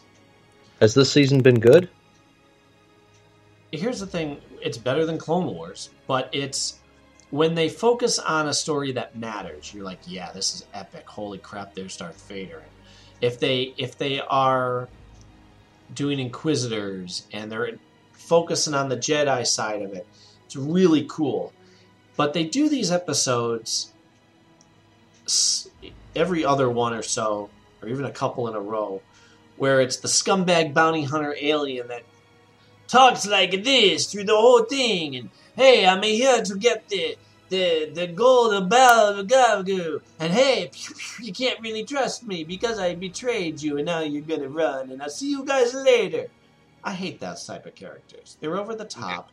They're not pleasant to watch. They're not, and their story is just like it's a throwaway. It's a throwaway because you're not keeping us on point for the rebellion, and they just brought back 2 of those type of characters in one episode, and they bicker with each other. I don't want that. Those are very sparse. You can see them as a bartender. There you go. Give me my blue milk and then get out of my sight. But I don't want to have the story focused on these type of characters. So it's good when it ties into the overall meaningful thing. Otherwise, you're just trying to go, oh, God. So when it's part of the main arc, it's good. Yes, when it propels them but forward. Filler episodes are what they are. Yeah, or they'll have the blue guy. Oh, he thought he was the last of his kind, but it turns out the rest of his family is on this planet, and they have to go get them. Well, now you got to focus on the blue guy for so long. And I understand you have to do that to just give him more story. but it's not the highlight of the season. You're just kind of suffering through it. And problem with Clone Wars as a series was they did too many of those. Instead of focusing on, let's watch the Jedi do Jedi things, they had to show one of the clones go off on his own battle. You know, Yeah. But yeah, so I watched the movie and I'm enjoying it. And the second half, I'll tell you when it started to feel like Star Wars for me. When they go to the town and the troopers show up. And I like the little sort of the two guys at the bar. You better watch yourself. We're watching in three, Oh, I know you guys. Okay. Yeah. Nice to see you. And that was it. They had a couple of those type of things. Yeah. Well, one thing I noticed was the banter between the stormtroopers. I'm trying to think. Just casual banter. Like, I think they were talking about the speeders. Have you seen this blah, blah, blah, Mark 16 or whatever? Oh, yeah, I heard it's, better than the last one or faster. Or just quick little dialogue that ties in with banter that was even going on in A New Hope. And it gives them more depth. Yeah, like it shows that it's not just some mindless thug, that tries to, exactly tries to shoot. Well, that was a big thing I said. I don't know if you saw. I posted it. The one major thing that this movie established was the stormtroopers know how to fire. They know how to shoot. They are not the joke of pew pew. We can't hit our target. Oh, they're hitting plenty targets. They were formidable soldiers. Through this whole thing, you went, oh, crap. Now, when you see a stormtrooper, you go, oh, crap, as opposed to, I'm going to stand right in front of you. You're not going to be able to shoot me. Yeah. You know what I mean? Like that, I thought, ooh, I'm actually intimidated by seeing you guys show up. And I liked how they showed the quick thinking of the character that was the pilot. Yes. Where he calls in as... one of the Imperial. That was great, beautiful thinking on their part, because it was that realization of, okay, we could get wiped out quicker than we realized. Yep. Again, it shows the desperation. And I also love that they were clever, but not clever enough to save themselves. Like, there's that point where even that pilot, I remember, he's like, oh crap, we're not getting out of this alive. And the way he dies is one of the troopers lobs a grenade into the ship. I'm like, boom! Like, because that's a throwaway stunt that you see in other shows where the hero runs by, say, a la Captain America. Bucky did that. Yeah. Where he just chucks it in there and you keep running. Well, you never knew who was in there except that there were bad guys in there. Boom, they're gone, moving on. This case, that was one of your heroes. And that's the way he died. Yeah. Like, it was very cold in a wonderful way, which is exactly what it should be. You felt that. So these guys could die at any second. Yeah, absolutely. Second. I mean, the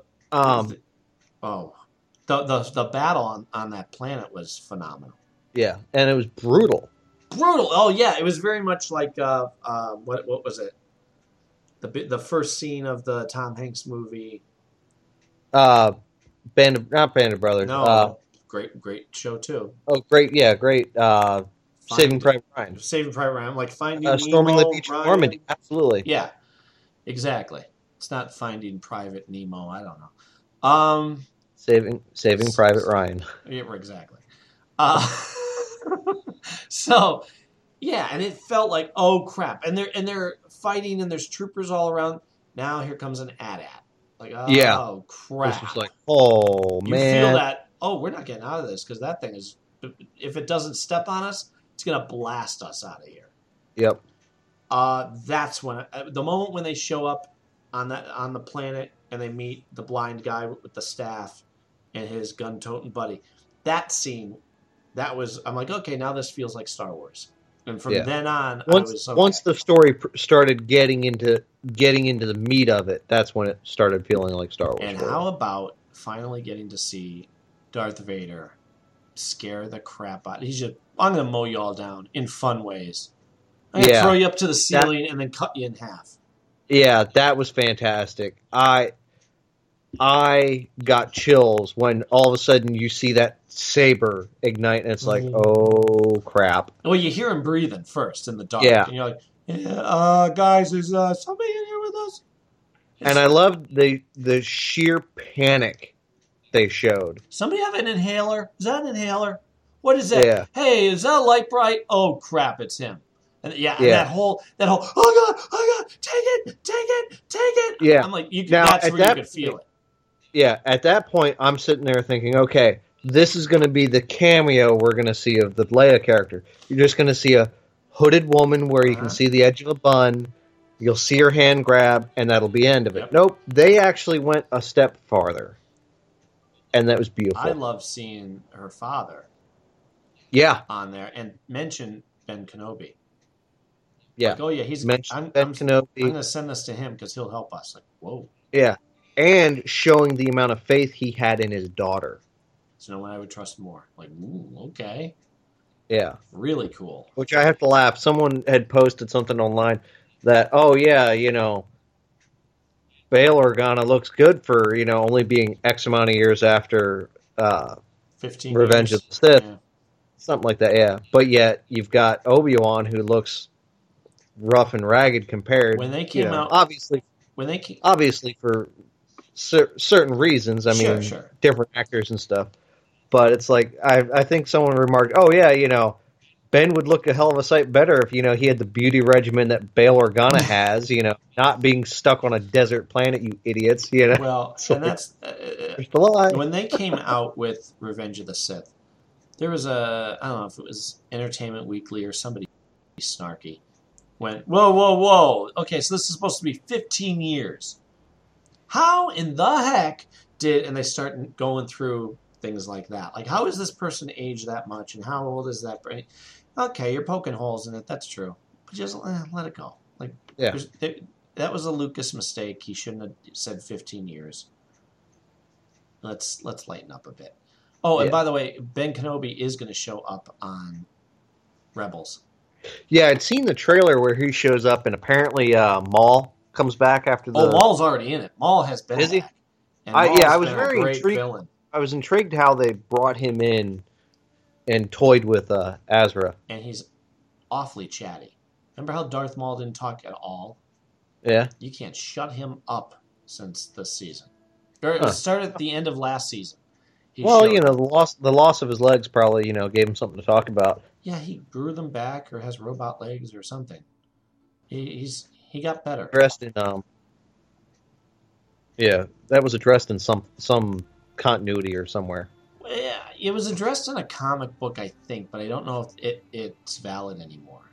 Ever since Disney took over, I think they kind of went everything that was done novelization wise, we're ignoring it because of Force Awakens.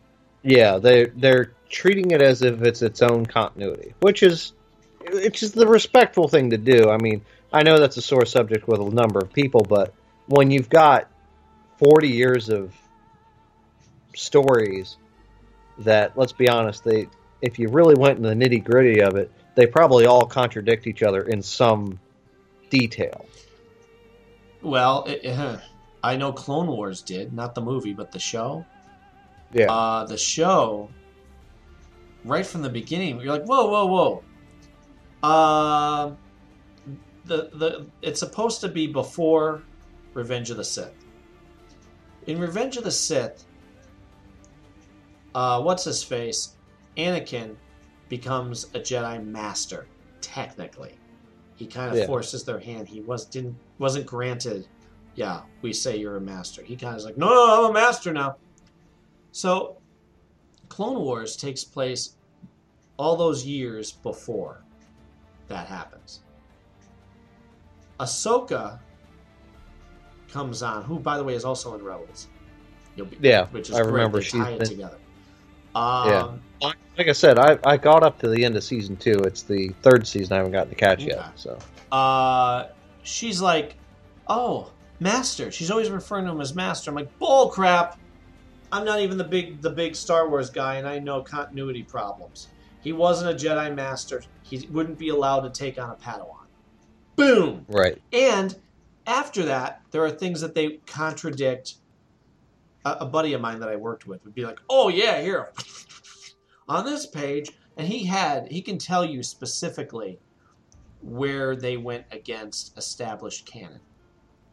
Wow. And it was because somebody thought, well, I want to write this episode, and nobody called them on it. And I guess Lucas at the time was like, well, I got people who will check in, and I'm sure it'll be fine. Yeah. But anyway, I digress. I enjoyed it. I'll be curious to see what happens now with Carrie Fisher passing away. She's in the next movie a good chunk. Yeah, I know they finished her filming for episode 8 last month. And it's my understanding there's some question to whether or not if she had given them permission to do that, do the whole CGIing her, or what. I'm not entirely sure. But I know a lot of people are freaking out. Oh, I guess this means Hollywood can just resurrect dead actors and actresses. No, they can't. They need written proof or written approval. Yeah. Because, I mean, it's Hollywood. They would need to have such things in place. Sure. I mean, if that's the case, then why aren't we seeing, John Wayne commercials advertising, Taco Bell or Marilyn Monroe hawking, Macy's Snickers. Diamonds or Snickers? Yeah, They did. They've done one commercial for Marilyn Monroe and one for John Wayne, but it was years ago. No, I'm talking about the Snickers commercial that they're doing right now. Oh, they did a Snickers commercial? With Willem Dafoe. What kind of an idiot puts a girl in a dress over a cold crate? And they're like, Miss Monroe, eat a Snickers. Why? Well, you get a little cranky when you haven't eaten. Better? It's just better. And it's her. It's Marilyn Monroe now. I haven't seen that commercial, though. Oh, man. In a situation like that, though, without seeing it, I can't. Right. But that's something they may have done with archived footage. Oh, they did, without a doubt. And they just, CGI'd her mouth. Yeah, look it up afterwards. Yeah. But yeah, I'll tell you, I'm with this whole Star Wars franchise, I'm thrilled that they're making them. But I'm hoping the next one will be a little more, I don't want to say lighthearted because it is war and it should have action beats. But man, ever since Han died, I've had that ache. That was so emotional, I can't watch it. Han, man, dying. Yeah, I know. That was painful for you to watch. Yeah, I mean, he's my favorite. And just the way it was done. I mean, I told you, Mikey and I crying in the theaters afterwards. Oh, absolutely. I think he got emotional, too, at the end of Rogue One because they all get wiped out. Yeah. I mean, not in pretty ways either. They're going to just kind of wipe away the surface of the planet that you're on. Yeah. And I like how they showed even not at full power that thing was just destructive. Right? Hey, here comes the wave. You can see it coming. Oh crap. Yeah, and I like how they showed that they weren't. I like how they showed they pretty much were like, nothing we can do. Yeah, there's nothing we can do. Oh, the whole thing with them climbing, where there were a couple times where I'm like, okay, you're going to die right now. I guess you're not going to get the plans to whoever. Where she's on the bridge and it's starting to fall, and then later on, she's dangling and they're shooting at them.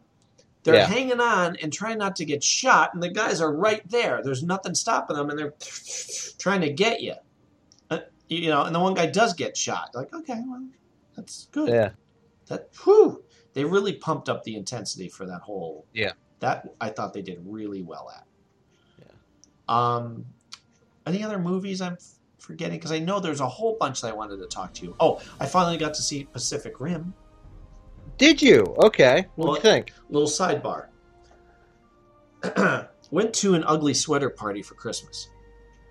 Okay. A guy who I performed with at Duffy's, he turns out he only lives a couple blocks away. Oh shit. Yeah. So he goes, "Hey, I'm having an ugly sweater party. Come on, get your ugly sweater. Bring some food if you want." So I go to this thing, and I'm thrilled. I'm blessed to be asked. Well, I didn't have an ugly sweater. The Batman one I wanted to get was like 60 some $70. I'm not. Oh yeah, it's highway I'm robbery. not Half doing of it. that. What I did get was a cool Batman ugly sweater, long sleeve T-shirt. But when you look at it, you can't tell it's a T-shirt. Right. And it's still green and blue, or green and red and white, like Christmassy. But Batman's on it, so I'm representing. I figure if I'm gonna wear an ugly sweater, I'm gonna show off somebody that I love. So As you should. I go to this, and I'm the only one from Duffy's who showed. Other people couldn't make it because they had other obligations, whatever. But made new friends. And, little side note, they had food out, and I go, "Oh wow, what is that? Swedish meatballs?" And I eat it. Wasn't Swedish meatballs. What it was. I'm trying to keep it down. Everything at this party was vegan. What? Vegan. No warning, by the way. Had I known this, I would have brought a burger or something just for myself. So there's a lot of food out. I'm like, ooh, stuffed mushrooms. Oh, there's no sausage in that. The stuffing. Whatever. Maybe it was just a fluke. Everybody makes them different. Ooh, Swedish meatballs. What is this? Oh yeah. Oh, that's yeah. They're made with beans. Are they made with beans? Okay, so I swallow that because again, you don't want to make a scene. You don't want to seem ungrateful. Right. All right. What is this? Quesadilla, right? You can't go wrong with the quesadilla. Yes, you can. Because I pop that into my mouth. Oh, what do you got going in here? Oh, that's a soy quesadilla with what is it when it's not real meat but they use tofu. Thank you. Oh, that's what cold tofu tastes like. All right.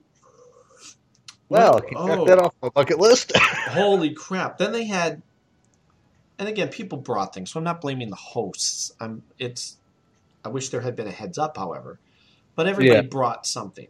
I brought soda for myself because I don't drink. Right. So I brought bottles of soda for everybody, which people were thankful for. But I'm like, okay, so you have shrimp, and they have it laying on a bed of the cocktail sauce. Okay, so I picked that up. I love shrimp and cocktail sauce. Right.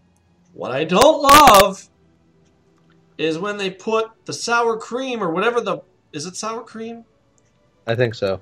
Underneath it, or cream cheese or whatever, because when I scoop it, like, son of a babe. Oh no, it was like a house of horrors everywhere I turned.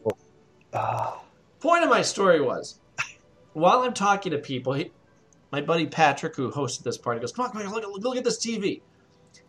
They're a married couple they're both teachers, I believe, and they don't have kids, and they have this great 2-level house. So if you go downstairs, you have a whole downstairs. He has place for his guitar and microphones to rock out to. He's got the TV and the wraparound couch, and he's got a kitchen behind. It was great. You could live down there. Look at this TV. Here, want to see something cool? I got the Fire Stick, the Amazon Fire Stick. Okay, whatever. I have Google Chromecast. I have the same thing. No, this thing, no, it's not. Because if you get the code and you know how to crack it, watch, pick a show. Well, the guy sitting next to me, I would have picked a show that isn't on TV, say Stargate right now. Mm-hmm. Anything you want, you can find it. Guy next to me goes, SpongeBob.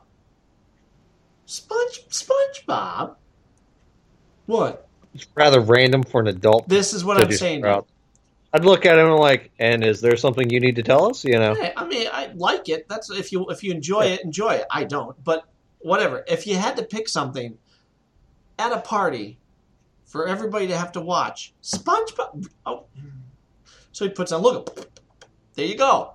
Oh, what's another one? So, long story short, he's telling me about this wonderful miracle that is the Amazon Fire Stick. All right. Essentially, if you know the code, which you can find very easily on, you can either buy it already done for like $80, $70 to $80. Somebody does it through eBay, jailbreaks that they call it, Yeah. or you go on YouTube yourself, which is what I did. Oh, getting ahead of myself. And you find these apps that allow you to watch movies that Netflix doesn't have or Hulu. Television shows that may have been canceled. Journeyman that I love that got taken away because of the writer's strike. I Right. can watch all 13 episodes on my TV through that. Wow. I'm telling you, change your life. So, and basically what it does is you get the, what the heck is it called? Kodi, Kodi is the app. Okay. And then through that, you get a sub app, which is called Exodus. Through Exodus, you can find movies, TV shows. He's going, watch. You want to see something cool? Watch. Here, you can watch this guy in, I don't know, the Philippines. He's been wheeling this wheelbarrow back and forth all day. I've been watching him. So they have live cameras all over the world. Here, you want to watch karaoke done in New Orleans? There they are. Look at them. They're singing karaoke on Mardi Gras right now, or whatever the heck is going on right now. Right. On Bourbon Street. Here, wait. Here, we can watch from the top of the Statue of Liberty, the harbor cam. All right, you want to see it from the bottom, looking up, or off to the side? I mean, so basically any camera that is a live feed, if you find this app, I haven't found it yet, you can watch. You want to see, watch something going on in New York City? That's crazy. It's right. So I don't understand it. It's over my head, but the idea sounds great. I said, well, maybe I can do it with my Google Chromecast. It's a first generation Chromecast. I couldn't do it. And long story short, it didn't work out. New Year's, the family is invited to a party. And a guy there who happens to be a police officer is also a computer tech guy. Like that's his thing. He fixes computers, builds computers. Oh yeah, you hear about this Amazon Fire Stick? I said, oh, I heard about it. Yeah. So he starts telling me about it. He goes, for $40, you can't be beat. He goes, tell you what, if you do end up getting it, because again, second person telling me about this, I miss certain shows. For $40, it's worth it. He goes, you get it, you bring it to me, I'll figure it out for you, and then you'll have it. Well, I got it Saturday, and I went on YouTube and got it working. It's phenomenal. And I don't understand it completely, and I haven't found those live camera things yet. Right. Because that's fun. I would like to just see. It could definitely be something that could be interesting to, From time to time, depending on where you want to look, like, yeah. Say something is happening on the news in New York City. I can watch it. Like that type of thing. Yeah. Yeah, it's live feeds, and besides any TV show or movie you ever want to see is on there, and you don't have to pay anything other than the $40 to buy the Fire Stick, which goes right in the side of your TV. Oh, and the one I ended up getting is the voice command. So if you're just using it without going into Kodi and Exodus, if you're just using it, say Netflix, show me Daredevil. And there it is. Huh. Oh, we're living in a whole new world now. And I thought of you too, because you don't have cable. You just right? Like it's worth it. $40 for the stick. $40 for the stick. I could send you the link to the. You'll have to send me a link. Yeah, I will. I'll show you the one that I did, because it's like a HH or HTTP // one of those sort of codes. But once you're in, you're in, It's what basically what it does is, okay, you go into Exodus, type in a show that you want to see or a movie. You go, okay, there it is. I want, like, Hack is another show. Hack, I went, okay, there's season 1, season 2. Pick an episode. Yes, load it up. What it does is it searches all these providers who happen to have it, if they do have it. And they'll go, okay, bling, here's 10 people who are streaming that right now. And then you just pick one, you hit play, and it plays it. Oh, shit. Now, Hack, unless I'm doing it wrong, none of these providers right now have it. Somebody told me today maybe they have to be online or, have their own on to make it work. But again, I'm a novice. I'm just learning this.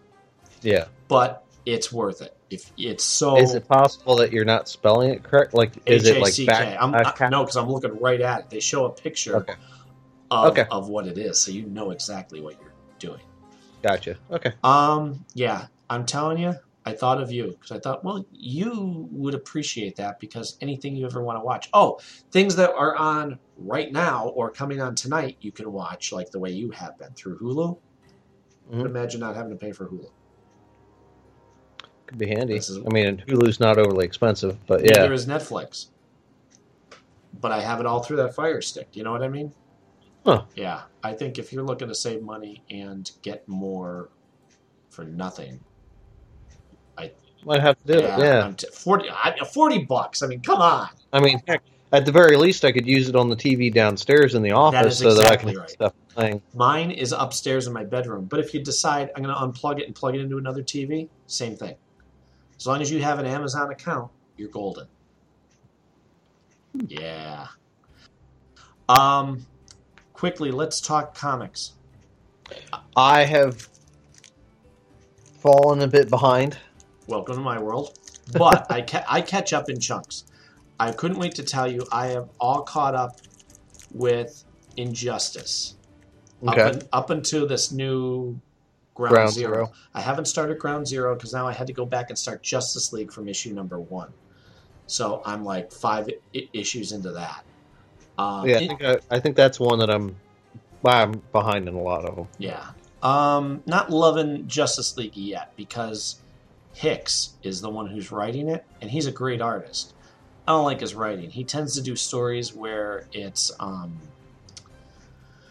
big world epidemic. Instead of them fighting a villain or a series of villains, they are fighting an idea or theology or this alien that talks in riddles but you don't actually see, but it's taking over technology, or has a hive mentality where everybody in the world is starting to form into a giant.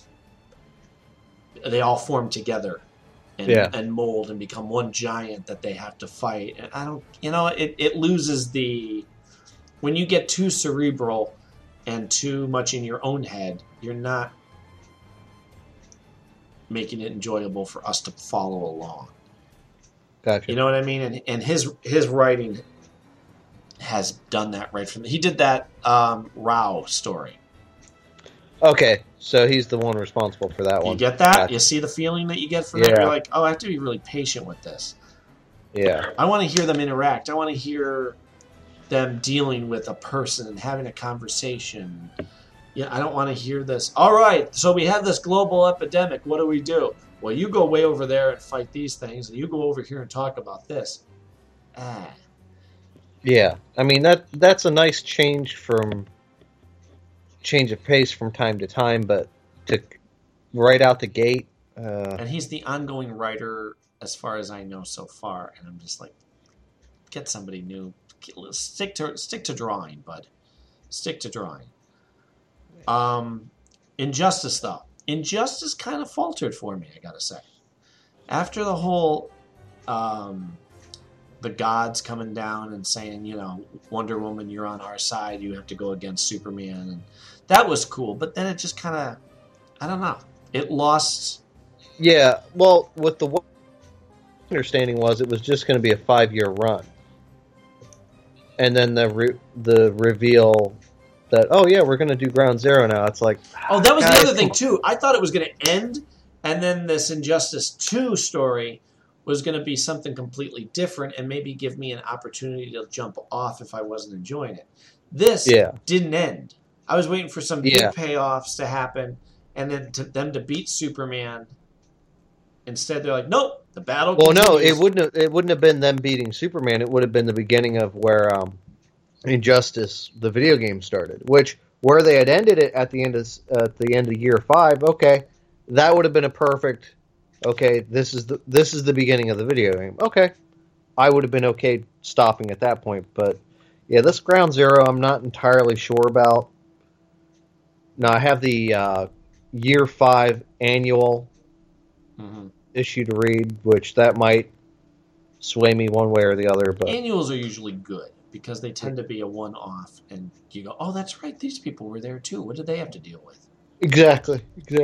Like the whole Bizarro thing. Remember, they had Bizarro flying around. I'm like, okay, so that's pointless. And then they had him drop and kill the trickster. Yeah, I was like that's unnecessary. And Tom Derenick, who I know, his art is very predictable. He would do like every other issue, and he's only got like 10 different angles that he always uses over and over and over again. And so when I see him on a book, I'm like, oh. You know, when he's on, he's really good, but he gets the work because he's reliable. He's going to get the pages out, but in doing that, I can see where he'll cut corners, and it takes me out of it if I go, oh, he's going to do that whole sideways panel face up close, you know. Yeah, and I can see it in my head what you're talking about. Yeah, like it's predictable and yeah. Ugh. Anyway, any other books come to mind that you have been enjoying? Well, the All-Star Batman one was good. It was, and then there hasn't been an issue in quite a while, right? I think they just released an issue. Oh, okay, so I'm behind. That one, I'm not sure if that's going to be an ongoing one or if that was just going to be like a miniseries. No, ongoing. Because every story arc, they get a new artist. Like right now, it's John Romita Jr. Yeah, I mean, I enjoyed because this one's been dealing with a lot of stuff dealing with that or Two-Face, which I thought's been interesting because it's been a while since we've had anything dealing with Two-Face. Right. So yeah, I mean, I like to see what Snyder's going to do with all these characters, and that's kind of his point why it's called All-Star Batman. Who do you want to see in it? Because I'm going to throw them in there. And it reminded me of that great World's Finest story that they did, The Public Enemies, with Superman and Batman having to fight all these villains. I thought, he just raised the bar a great deal. As long as you don't water down the villains, you could do something fantastic. Absolutely, yeah. But yeah, just because of everything going on, I've fallen behind on a lot of my comic reading, which I might actually try to get a little caught up tonight. Daredevil, I can't wait for them to give him his red uniform back. I have not, as much as he's my second favorite of all superheroes, I am not enjoying that book so much. I don't know if you're reading it, but I am not. He's got a sidekick named Blind Spot. Yeah, I got kind of taken out of it when I was reading the first couple issues. I'm like, I don't know. This doesn't feel right. Yeah. Something feels off about it. Yeah, I like Charles Soule, but I'm not enjoying his Daredevil.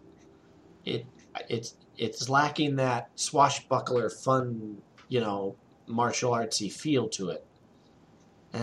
We'll see what happens. I'm still gonna read it because it's Daredevil. Right. Just like a little sidebar towards the MacGyver podcast. Mikey says to me the other day, I said, well, I'm gonna go up and watch the Not MacGyver show.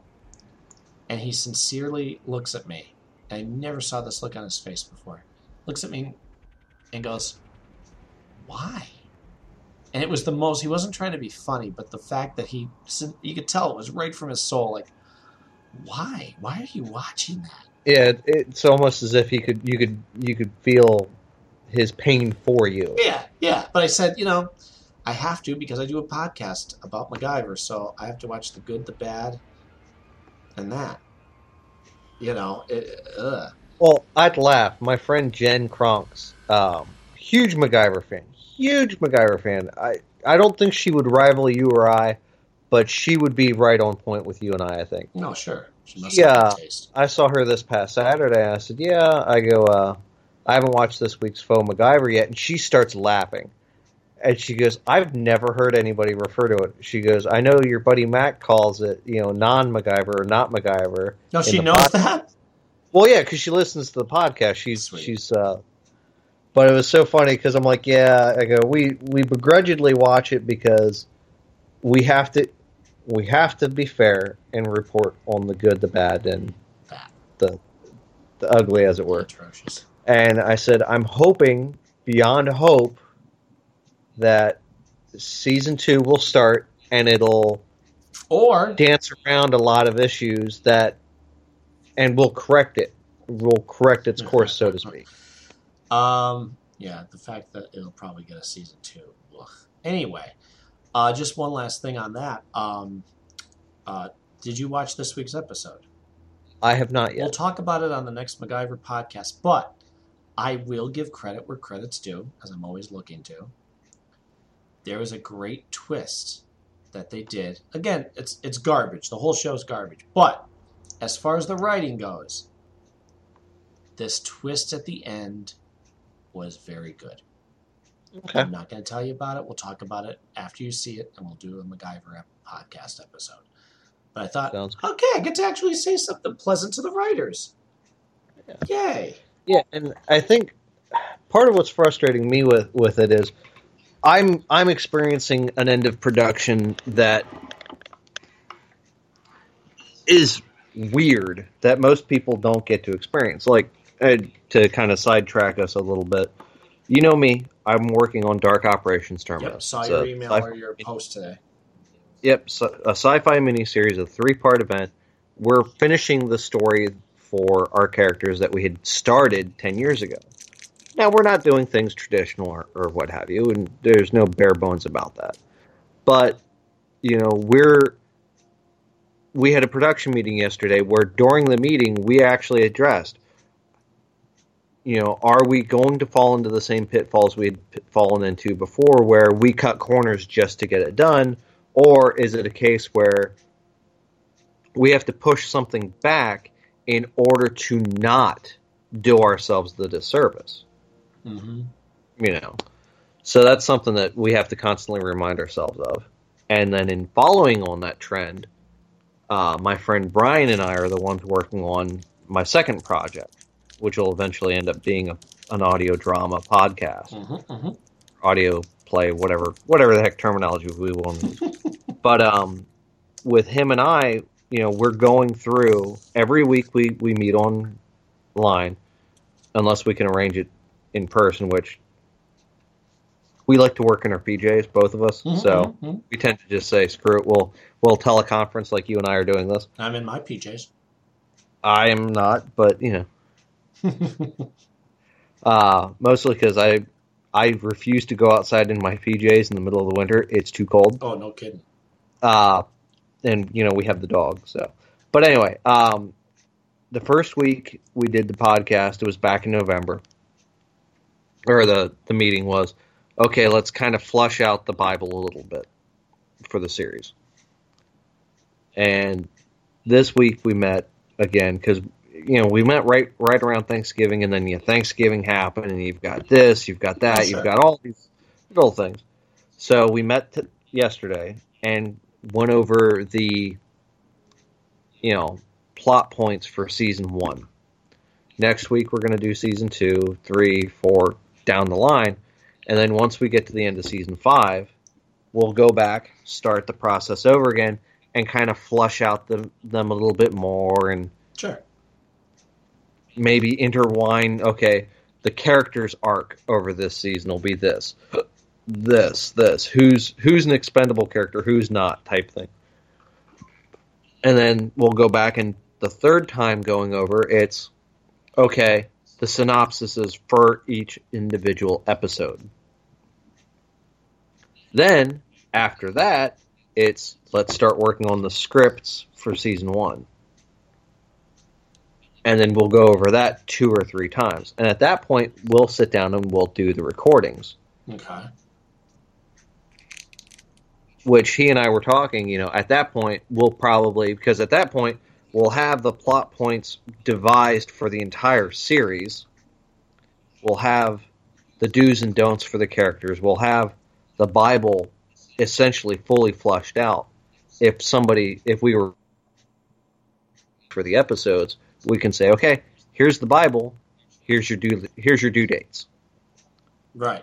Because everything will be fleshed out. Mm-hmm.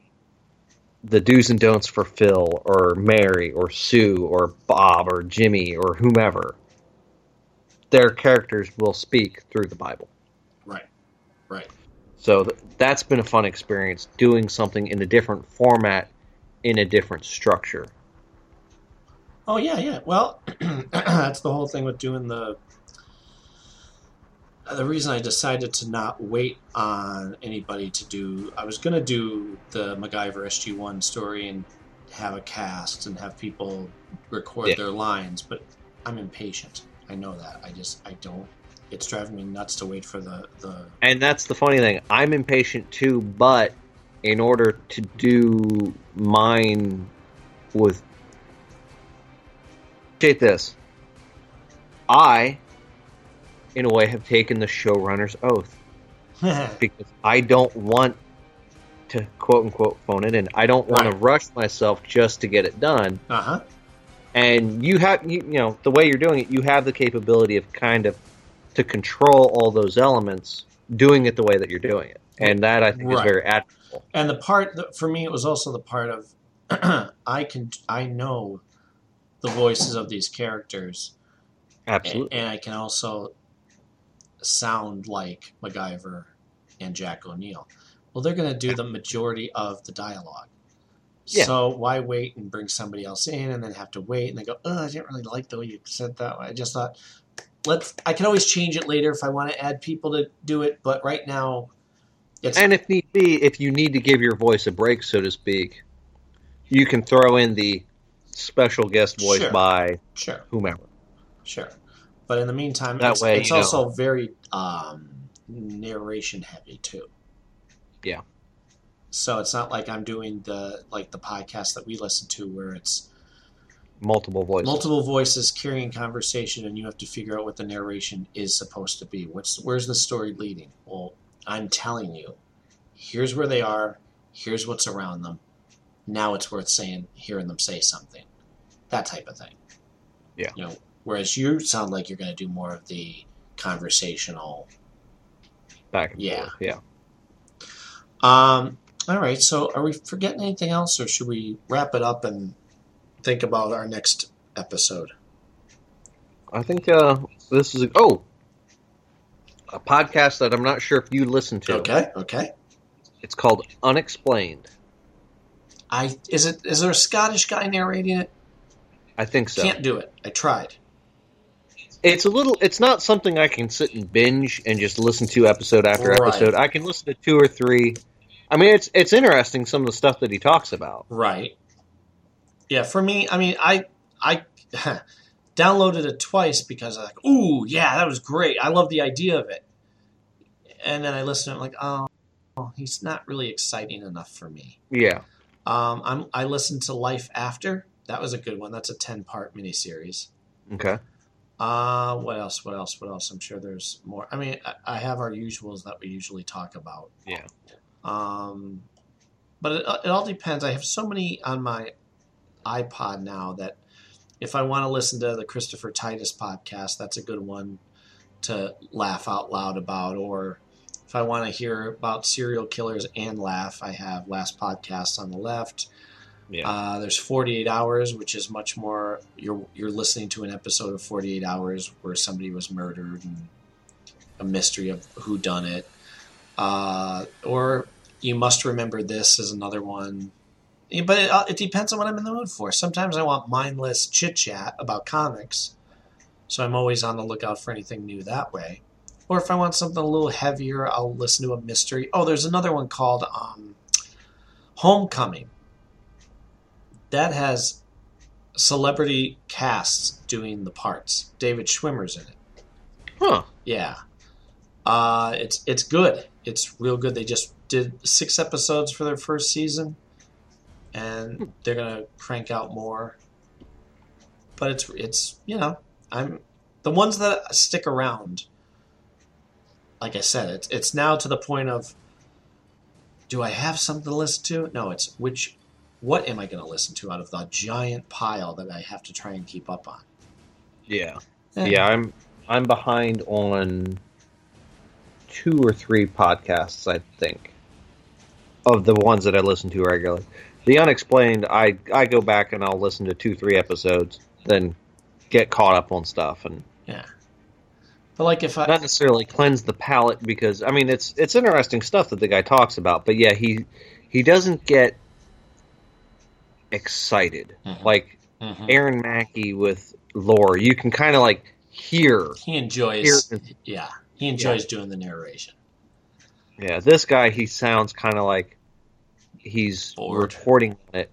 Yeah, and it's, I don't want to say a chore, but he's just there to do a job. Right. Someone knows something is another one. They're on their 2nd season. It's a real mystery where this guy in Canada is trying to help figure out the disappearance of whoever. And so it's him interviewing people and going, well, that made me think of this, so let me do a little research. So you're hearing him walk down the road and bump into somebody he didn't plan on talking to, and it's fun. I highly recommend that one. I think I'm sure there's others. Have you listened to the Dana Gould Hour? I listened to a couple episodes of that. That was pretty funny. He's great. And it's so... I don't like the snarkiness when he talks about, say, other celebrities. Like, oh, can you believe... But overall, I adore listening to him. Just shoot the bull with whoever. Yeah, the episode that had me in stitches, absolute stitches, was the Dungeons and Dragons one. Oh, I don't think I heard that one. It was Dungeons and Dragons and Dominatrixes, I think, where he was talking. It was basically escapism. Different versions of escapism was basically the meat and potatoes of it. And it was entertaining because he had, him, he had a comedian on there, and then he had a dominatrix. And they were talking about, people that use Dungeons and Dragons as a form of escapism, and then you have the more adult-oriented. Right.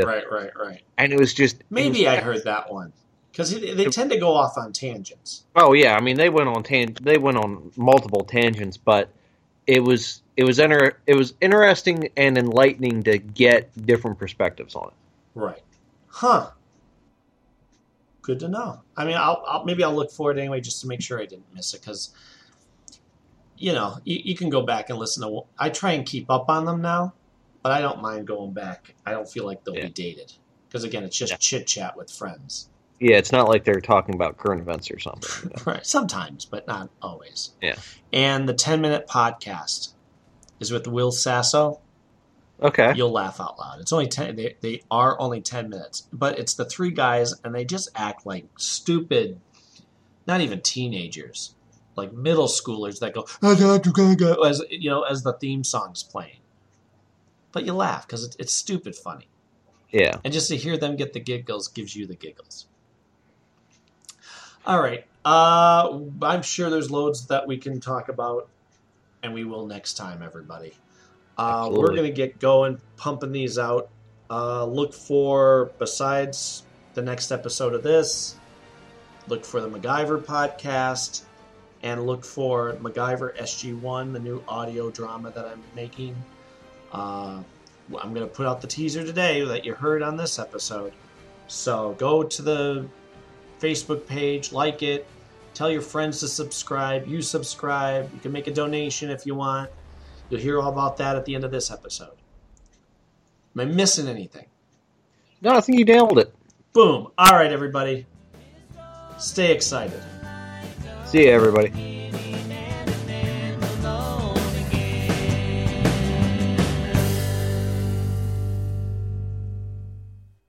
Thanks for listening. Music was provided by Harmony Constant. Subscribe to us on iTunes, YouTube, Facebook, and Stitcher.